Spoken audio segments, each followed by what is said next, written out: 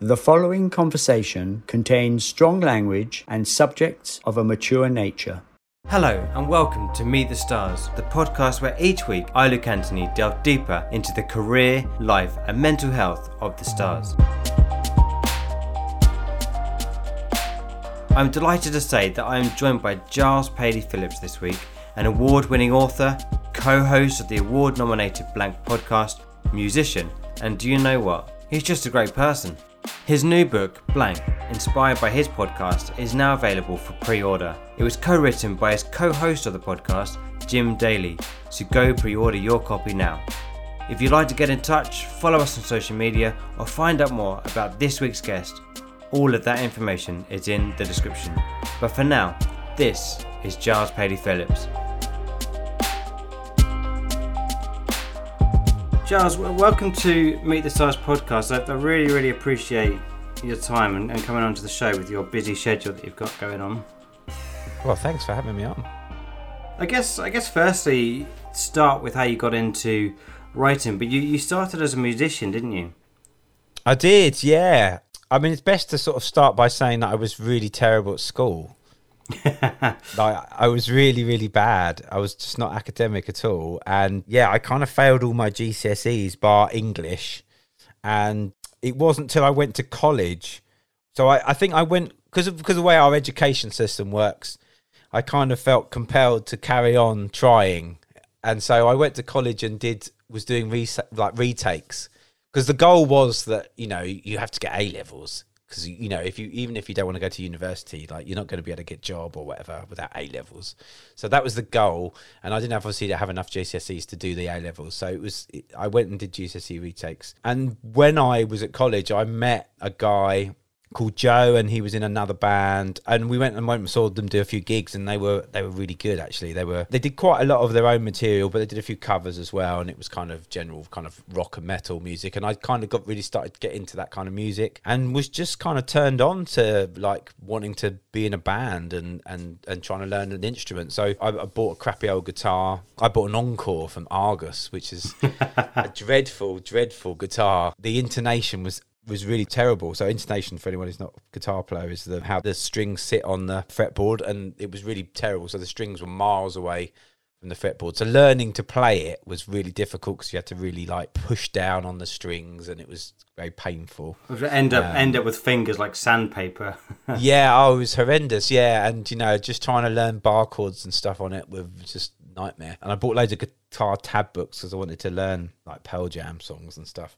And yeah, and we just started learning our instruments together. He decided he wanted to do like a side project, and we started writing songs and stuff together, and that's kind of how it started really. And then he left that band, and we sort of started a bit more seriously, and we got a lot better at playing our instruments, and he was a very talented singer and lyricist, and and we met up with some other guys. We advertised for a drummer and got a bass player, and then we spent the next 3-4 years kind of touring around the country and playing festivals and recorded a couple of EPs. And actually, ironically, this week it's sort of 20 years. This year it'll be 20 years since we played Glastonbury. We've been able to release all our old material. Just this week it's been released on Spotify. So it's been really nice to sort of go back and listen to that stuff that we wrote all those years ago, and actually have it out there for people to hear.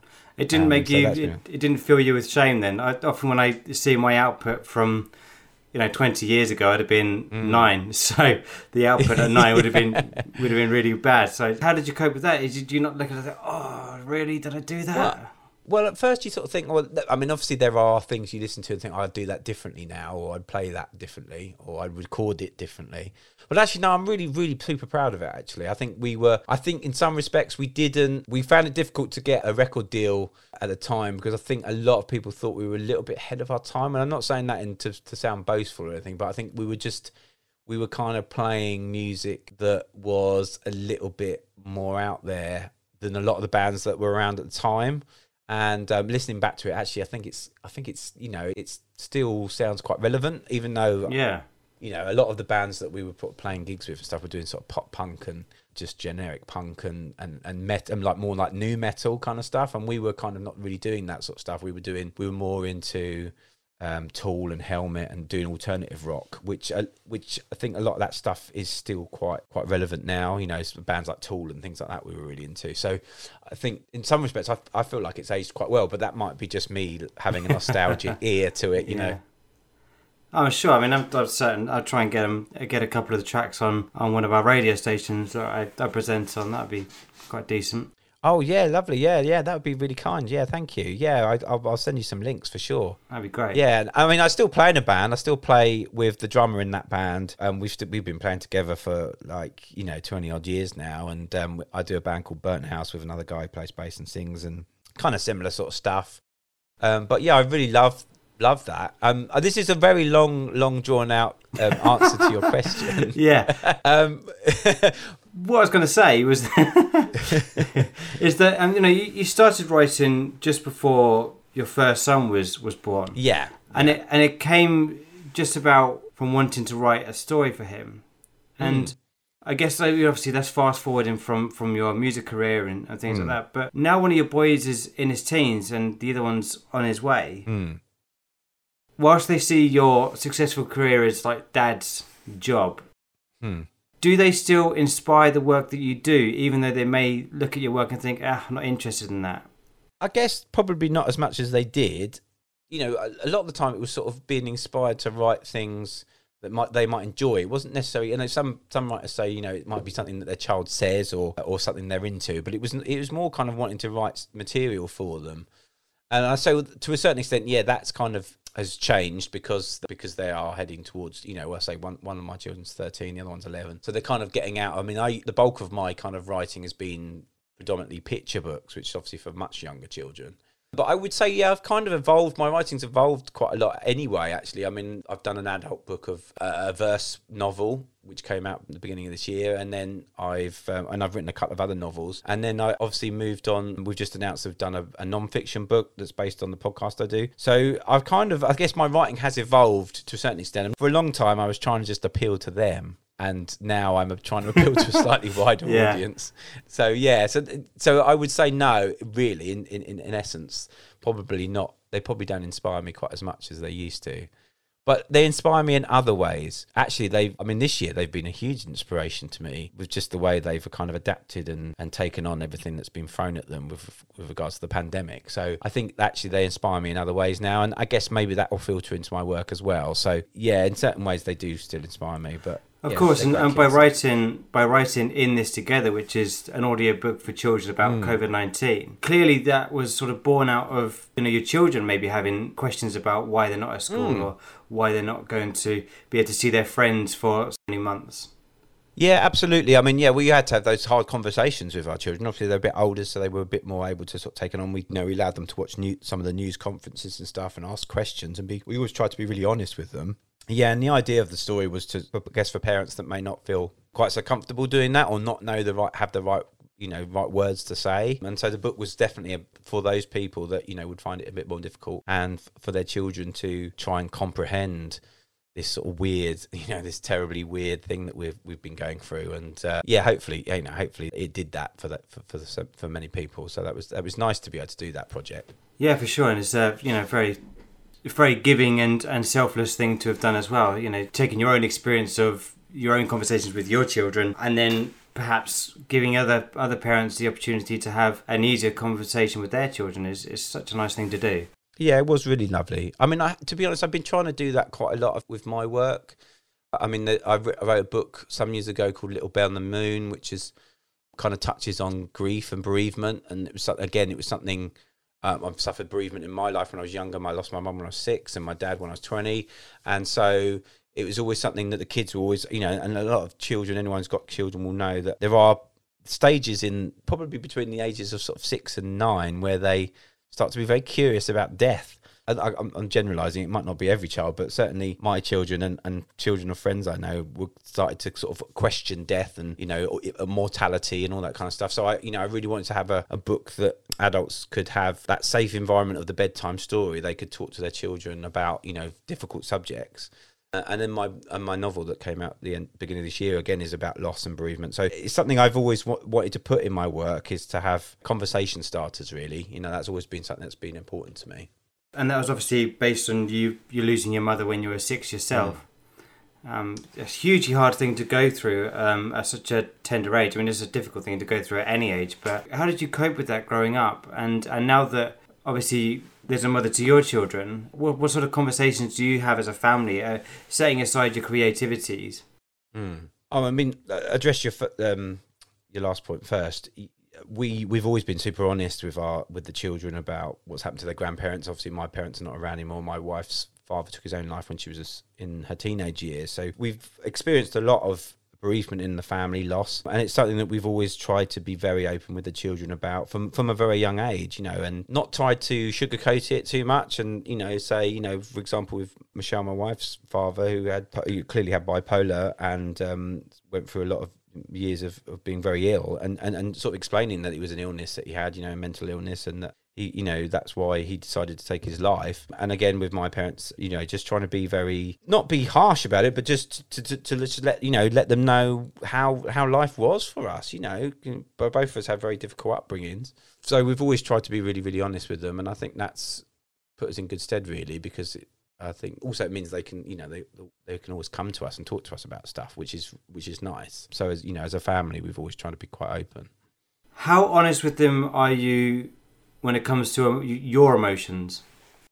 I think we are pretty open as well. Yeah, I think we've started doing a thing actually. It started in the beginning with the first lockdown. We started doing. My youngest has quite severe dyslexia and struggles a lot at school with his self-esteem more than as well as having like learning difficulties. And we always want him to be able to express himself, and he gets frustrated, as you can imagine. And so we started doing a thing every evening when we were sitting around having dinner, where we'd all say one good thing that happened, one bad thing, and one thing we were grateful for every day. And that's been really empowering for us, because we've been able to express really candidly how we're feeling in those moments, and how those things, how those good things make us feel, and how those bad things make us feel, and also those things that we are generally grateful for. And it's been a really positive thing for us to put in place as a family. So it means that yes, we can express those times when we're not feeling so good, and also express the fact that even if you have a really bad day, there is generally something good there. That's been really, really great for us, and again, has allowed us all to be open about how we feel.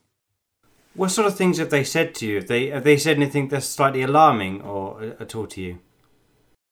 No, nothing alarming. I guess it's generally, for them, it's it's relative. So it could be, for example, my son said yesterday that he'd had a bad lesson at school. He sort of said, "Oh, the teacher was being mean." Obviously the teacher was maybe themselves having a stressful or anxious day, and kind of it'd come across that way. So it tends to be kind of things like that, or if they've had an argument with one another. My boys are really close. They're 2 years apart, but they're really into the same things. They get on really well, but occasionally they will have a little row. Whereas we all get on each other's. Everyone gets on each other's nerves at some point in time. But so that they might say that they're upset about that. But no, it's generally nothing too alarming. But it does mean that there might be something that they will say surface, which actually leads you down a path to something that's actually more that's bothering them more. And I think having those open discussions means that we can investigate things a little bit more with them, and give them that freedom to speak openly. I think it's a really healthy mentality to have with your children, and it also it allows them to trust you with you being honest as well about how you're feeling about something. Yeah, no, that's it. And I think if they, like I say, we've always tried to be very honest about anything sort of bad aspects of our lives as well as the good ones, and I think it just leads to a healthier relationship with us all, and the fact that they feel that they don't have to bottle anything up particularly, and that that's always going to be a good thing. I'm going to make an incredible segue now. You being obviously clearly and evidently an amazing dad, you're also an amazing podcaster, and you do a podcast called Blank Podcast with a friend of yours, Jim Daly, who's a comedian. Yeah. And I don't know if you know this, but it started in 2000. Or the year it started, but it started in 2018. It's literally 2 years as we're speaking now that you started that podcast. Yeah, I think something pops up on like a time hop or something on Facebook, and it was a picture of us with John Ronson because he was our first guest. Yeah, and thinking, oh, wow, it's like it's really flown by. It's really flown by. It doesn't feel like 2 years by any means. But we're sort of heading towards 100 episodes. So, yeah, clearly it has been 2 years. It's one of the most amazing things I've ever done as a project. It's been absolutely wonderful experience. Working with Jim's great. We do it all ourselves, just the two of us. We record ourselves, we edit ourselves, although as we'll say we try not to edit too much of the episodes. We try and keep it as raw and natural as possible, but yeah, so we put the episodes together ourselves. We source all the guests ourselves. It's a real kind of amateur, there's a bit of an amateur spirit to it, which I like, a bit of DIY ethic, and we've been really, really, really lucky to get such amazing guests on and have such amazing conversations with people. And I'm so grateful to everyone that's been on. And Jim and I see it as kind of therapy, really. It's our therapy session every week. Yeah, well, and it's all about, talking about people's personal lives, their careers, their relationships, like, having writer's block, social anxiety, like imposter syndrome, and obviously clearly those moments of those blank moments that you have in life. So what was the inspiration behind starting it in the first place? Well, I'd wanted to do a podcast for, like, literally since, like, podcast started. I remember I was working around the same time I was sort of started writing, actually. Yeah. I think I'd started listening to things like the Ricky Gervais show, which was sort of a bit of a... I know there were other shows around that time as well, but that was one that kind of caught the headlines a bit more, because obviously Ricky and Stephen Merchant and Carl Pilkington had a bit more high profile. So that show, and I remember thinking... I used to work at this shop, and there was a lady that worked in it. It was quite eccentric. And I remember we used to listen to that, and then she was like my Carl Pilkington, because she would say these like really weird things. And I remember thinking, I need to capture this, because the conversations we had were really weird. But there was that idea of like the conversations, and so it's always been something I'd wanted to do, and I'd approached a few people in the past about doing it. I never wanted to do it on my own. I always kind of wanted to do it I love collaboration, being in a band, and writing is less of a collaboration. It's often, although having said that, once you get into the publishing bit, it's with editors and stuff, it's more of a collaboration, but generally like the making of the thing is very singular. And so I really wanted to collaborate again. The podcast came about really because I was going through a sort of, I wasn't getting much work in, and I was struggling with writing. So I talked to Jim. We're both big Crystal Palace fans, and he does a Crystal instant Palace connection podcast. Yeah, so we got that. Yeah, he does a Palace podcast, and which I listen to religiously. And I thought, do you know what, Jim he's got really cool energy about him. I think he'd be a really good person to do this with. And I happened to sort of approach him about it, and he was saying, "Wow, this is actually really sort of serendipitous, because." He's a stand-up, but he'd had the fear. He kind of got the fear about going back in, and he was having problems writing new material. And I thought, well, we're both on the same page with regards to where we're at. We're having we're having a blank moment. We're really struggling creatively. And I guess it started thinking that we'd talk to other creatives, other stand-ups, other writers, actors and stuff. And that's kind of how it started, really. That's who the sort of people we were approaching. And then as we started recording... Even like within the first couple of recordings we did, it was pretty obvious that there was far bigger scope for the subjects that were coming up, and that we could literally talk to anybody, and they would have, they'd have their own blank moment, and that's what's happened really. The idea of blankness, or what your blank moment is, has evolved into these different subjects which you sort of mentioned and alluded to. Things like imposter syndrome, public failure, grief, education, all these different things. Everybody's unique blank moment, and that's what's so fascinating about it. Yeah, you touched on it there with one of the main themes being imposter syndrome. And as somebody who felt that you were failing before you did the podcast and before you weren't getting much work in, how much have you felt that imposter syndrome by starting the podcast and speaking to the big names like Dawn French, Caroline Lucas, Louis Theroux, and you mentioned a few earlier, many more, and John Ronson, and so many people? You must have had that element of imposter syndrome with speaking to such, successful people. Every week. Every week. Every week before we start. It's the same. Yeah, terrible imposter syndrome. But what's so great about the podcast is that within 5-10 minutes you realise that the guest has got pretty much probably the same feelings, and that's the wonderful thing. And that's why Jim and I see it kind of as therapy, because we talk to these incredible people who are incredibly successful and brilliant at what they do, and they have the same neurosis, anxieties, and feelings around their art or whatever they do for a living as much as any other creative people that I know. So I guess it's reassuring. You become very reassured quite quickly that actually we're all winging it a bit, and that doesn't matter really how successful you are. You're still going to have those moments, and you're going to still have some of those feelings. Wherever, maybe not in that particular situation, but certainly in other situations, those people might get put into. So, but yeah, definitely, imposter syndrome has always been a big thing for me.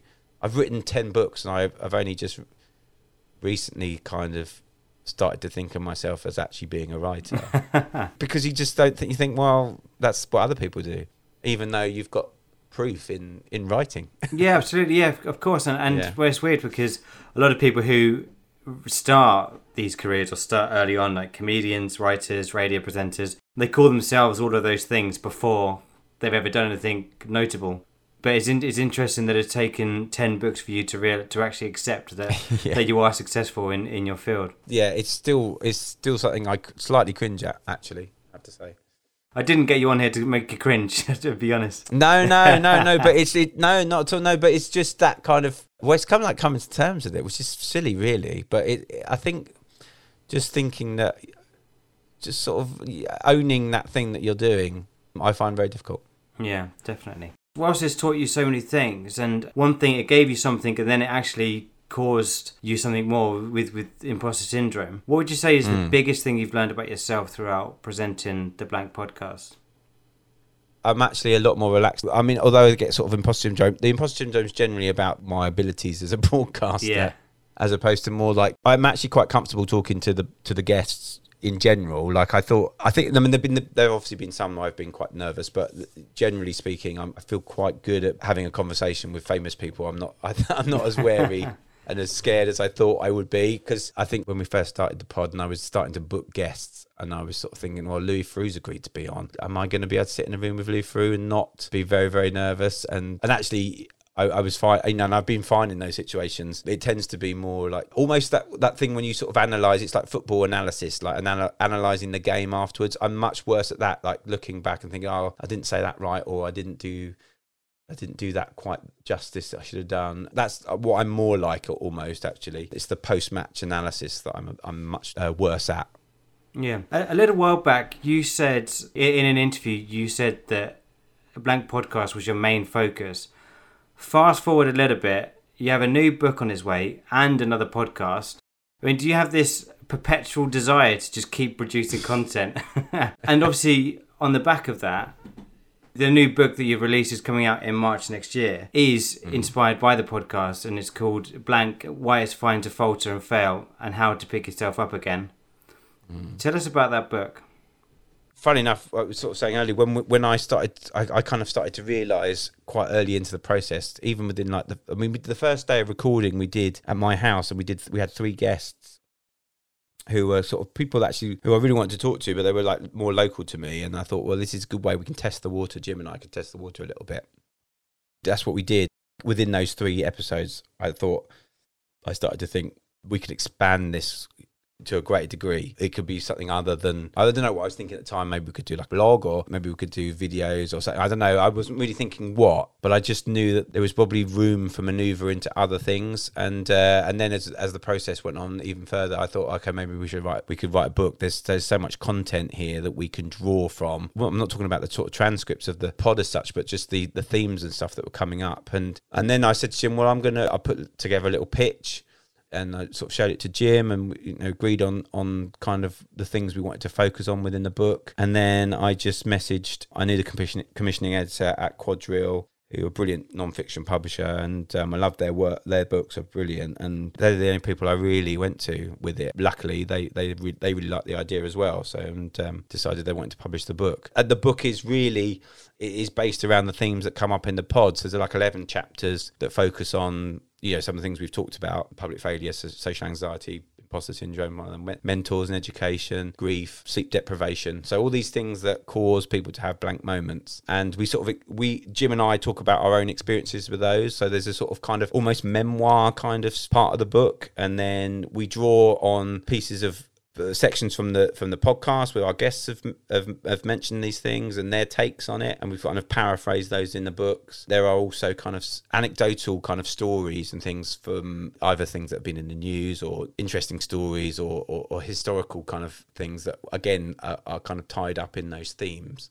Yeah, it's been a really, really enjoyable process doing. It's the first time I've written a non-fiction book. It's the first time I've written a book with someone else. Jim's first attempt at a book. So it's been a really, really interesting process. And what's been great about it is that we didn't want it to be just a companion to the podcast. We want it to be a book that people, if you've never heard the podcast, you don't need to have heard the podcast to read the book. And that's really important to us, that we had this sort of standalone narrative non-fiction book that people could get something from and take from, and then if it's a bonus if they listen to the podcast or like the podcast already. So it's been really fun and really excited to see it come out. Absolutely, and I can't wait to be able to purchase it. I know you can pre-order it now on any decent online. All the retail stuff's closed at the moment, but hopefully by the time this goes out, it'll all be open. So go to your local bookshop and buy it, or pre-order it online, do something like that. But one of the things I wanted to ask you about that was that I know you mentioned earlier that one of your main things that you love doing in creativity is that collaboration side of things. And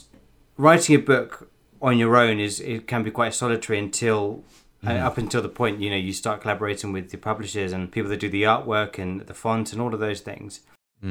How does your ego get impacted when you're working with somebody you know quite well from doing the podcast? Because with the podcast, it's all very organic in the way that it comes out. The conversations happen and develop as they go. But with the book, it has to be something relatively structured and focused. So when someone's not happy with an avenue you're going down, do you have to just cut it completely, or you? I guess what my question is your ego left at the door, or does that come into it constantly when you're writing with Jim? I think for us, the ego definitely gets left at the door. We're there to help each other and support each other, really. It was Jim's first writing experience, so I wanted to help, shepherd him through that. He was often asking me for advice on the process.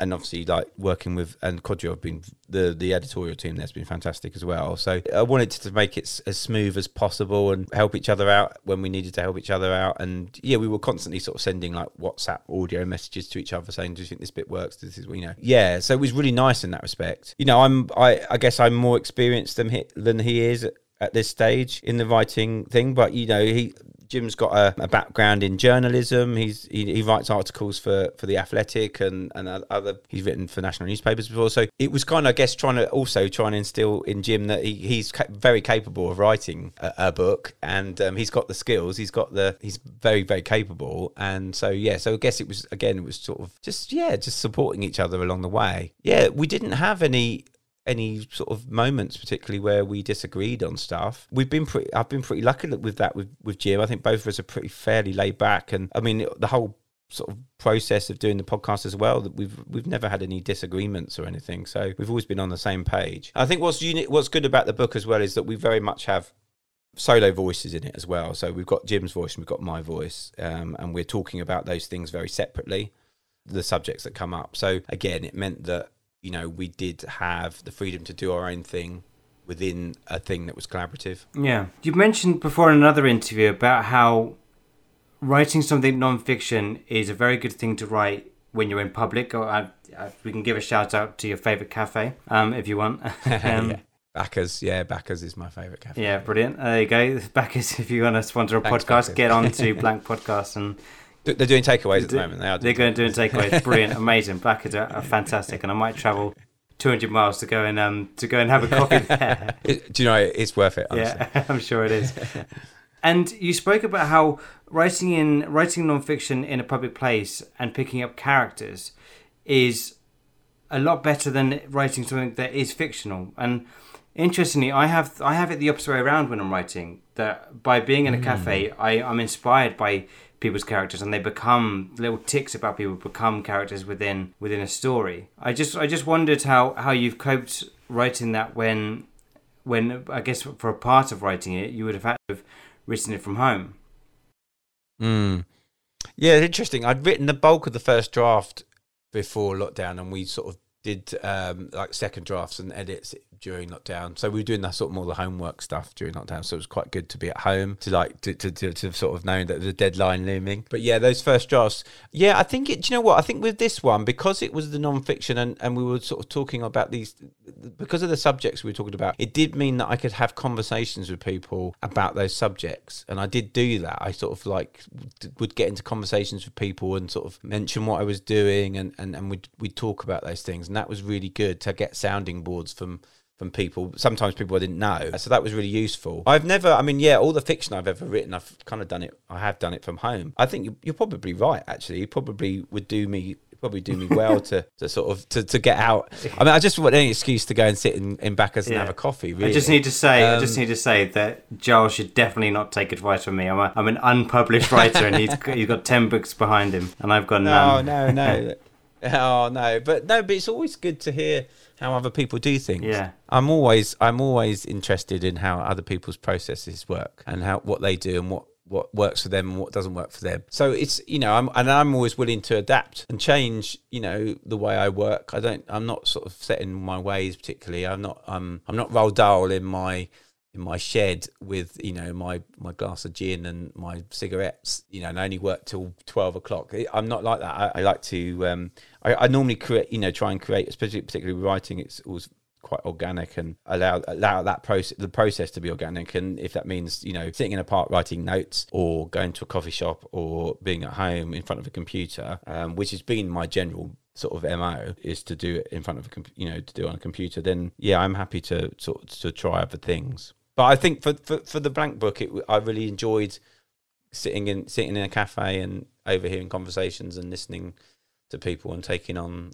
information that way. But I'm not opposed to doing that for fiction. No, it's amazing. And the other thing I didn't know either was that it was a no-no to listen to music as you write a book, because almost every inspiration I ever have for something, when I'm sitting down thinking or pondering something, has come from listening to a piece of music I absolutely adore. And I think, this would, you know, if this was ever made into a film, this would be incredible. Yeah, you know, this would suit this. And then I can get 3 or 4 or 5 pages just from that moment of inspiration. I didn't know that was a no-no.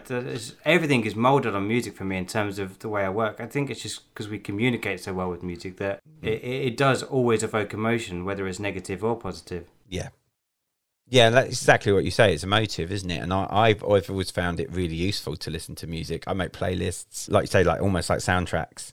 And I've done that for all the books I've written. More the adult books, not the children's ones so much. But I find it really, really useful to, especially particularly if I'm sort of going over a particular bit where I'm trying to hit on a particular emotion. I think it's really, it's in, like you say, it really emotes and gets almost beneath your skin a little bit, so that you start to, it's almost sort of seeps into you.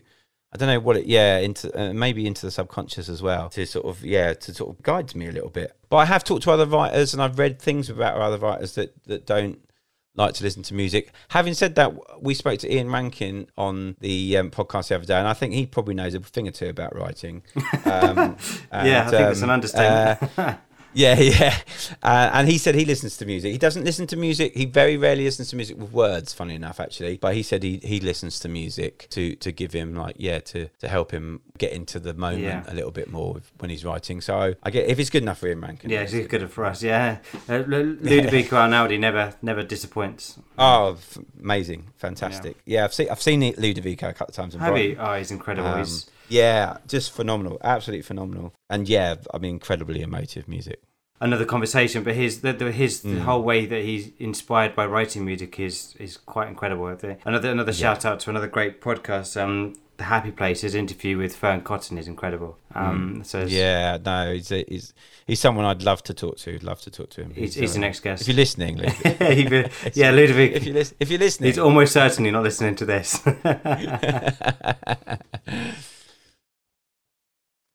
One of your big goals was, like you said earlier, to start to start a podcast, and you've achieved that. You've ticked that one off, and now you've got 2 particular podcasts that, you know, your main things was like a little bit of positive podcast with TV presenter Julia Bradbury. That was started partway through the pandemic, and I know you're particularly positive and brilliant on social media in such a negative environment. What was the inspiration behind starting that podcast with Julia?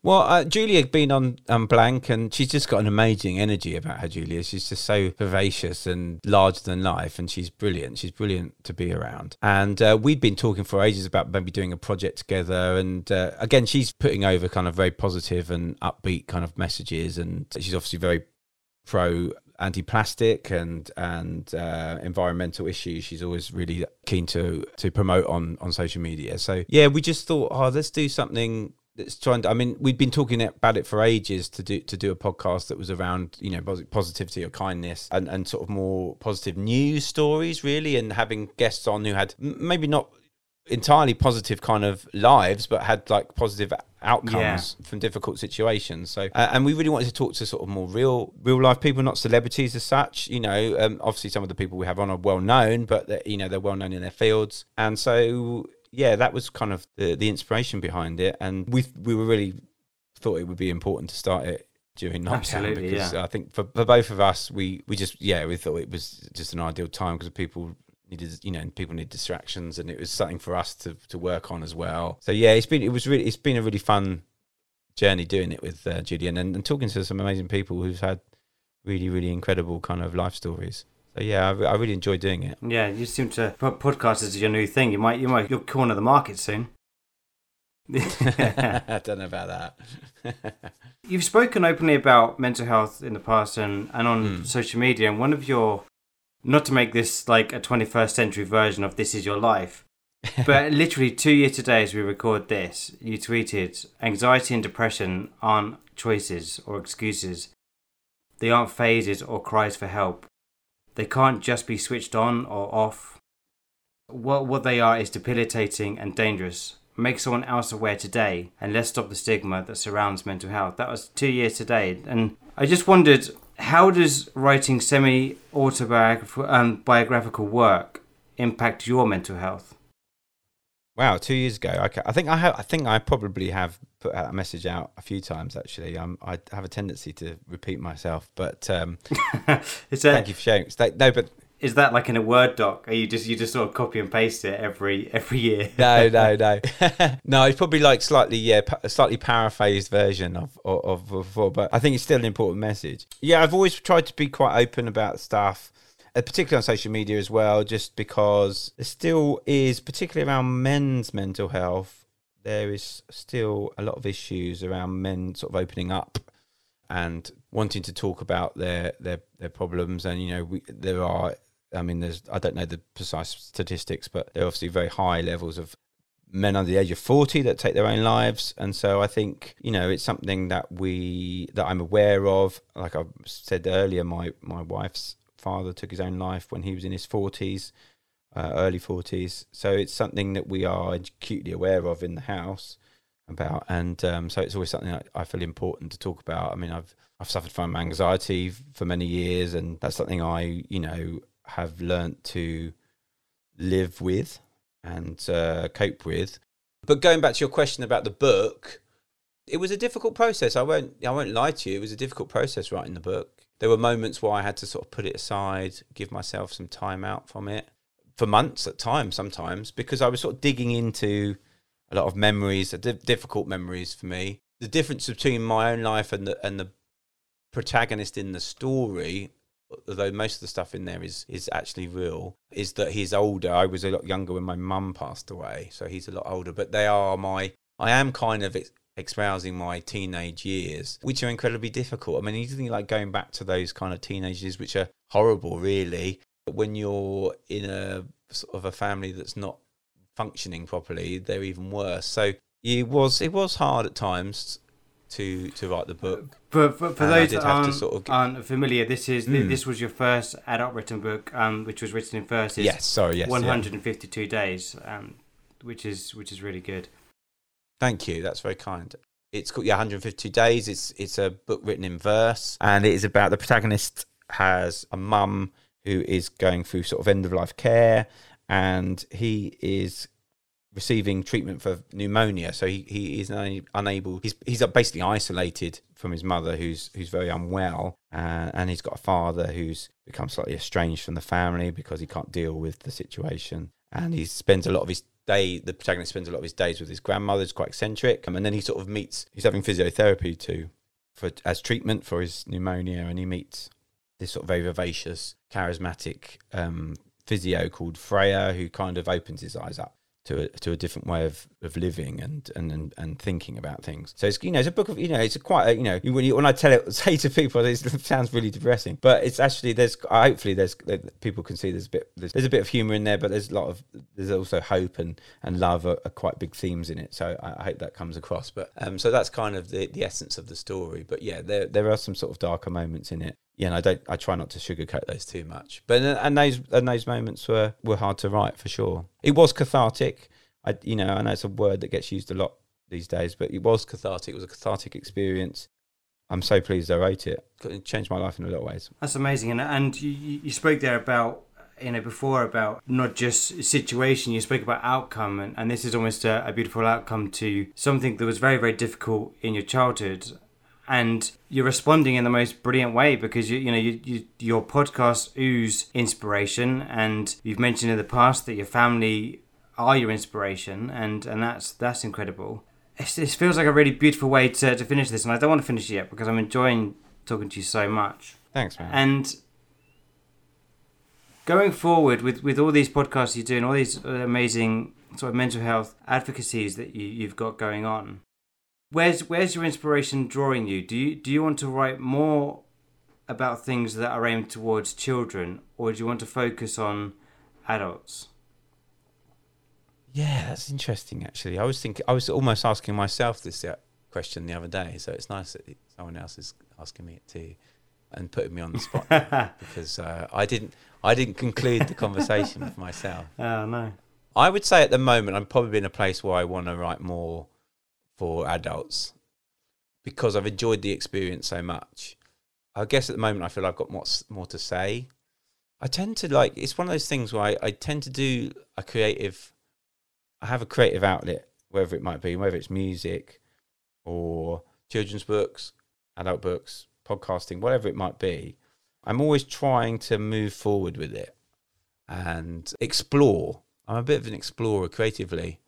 And I often try and do things that it goes back to that imposter syndrome thing. I put myself in situations where I will feel imposter syndrome because I know I'm probably not capable of doing them. It's like it's almost like self-flagellation. Let's go and do something that I've never done before. Probably going to be hopeless at it, but we'll give it a go anyway. I've been very lucky. I've been very lucky that some things have worked out. There've been other projects that, I've done and things haven't worked out.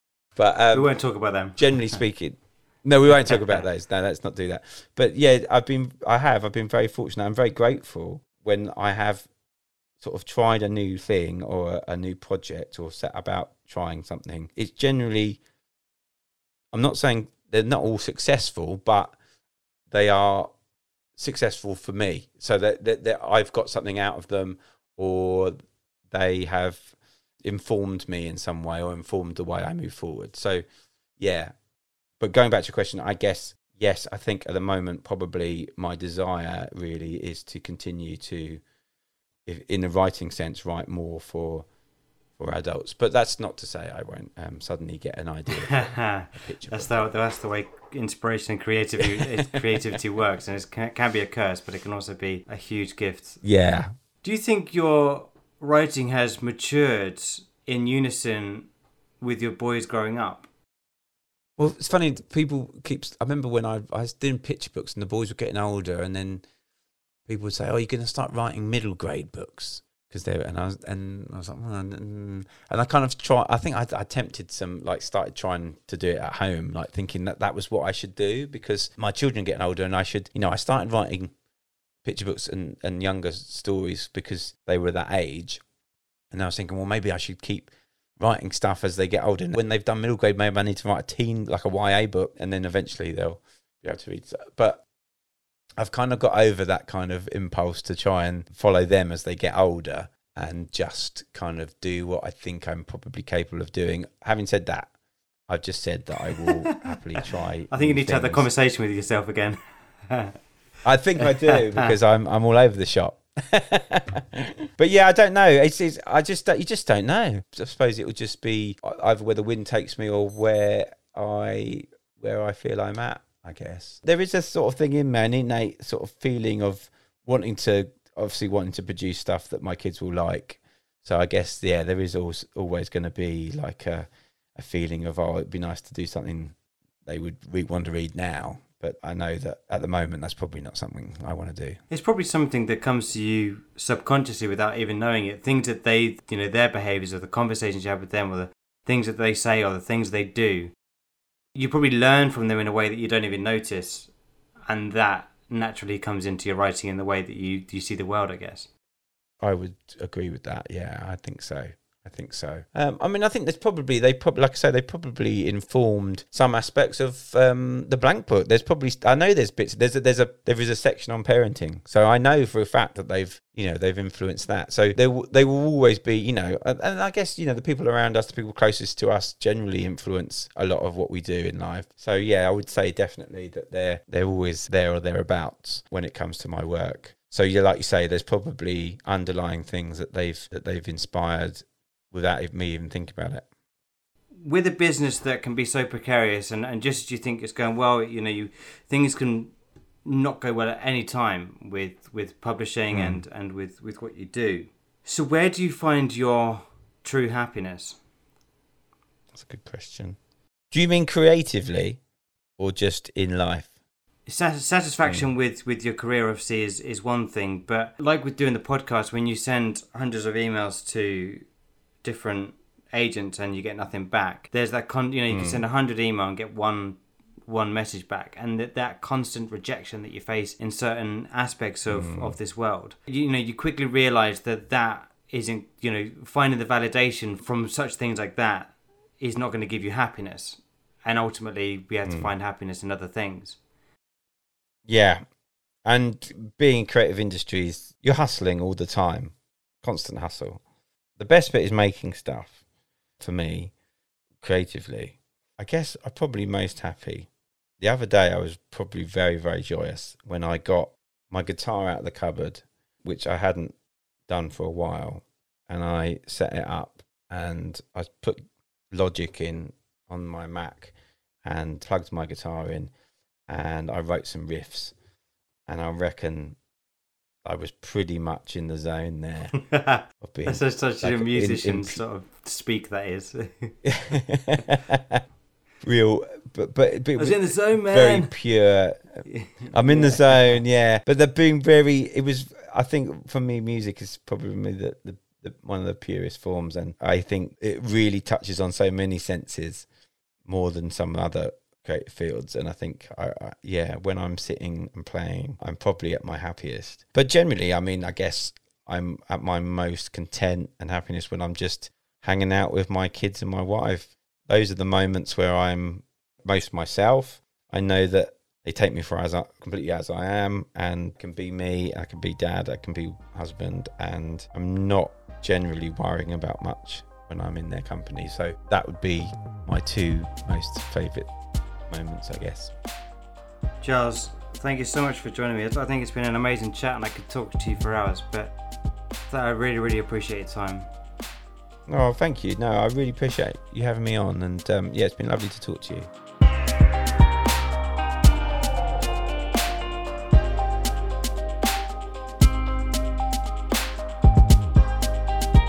So that was Giles Paley Phillips. Well, thank you so much to him. What a lovely, lovely person he is. And not to mention, he's super talented. I couldn't recommend his books enough, so go check his stuff out. All of the information is available in the description. And if you'd like to share your thoughts about this episode, then why not join our social networking site, social.starevents.online. Join me next week when I speak to the hilarious comedian Ola Labib. Take care, stay safe, and speak to you next week.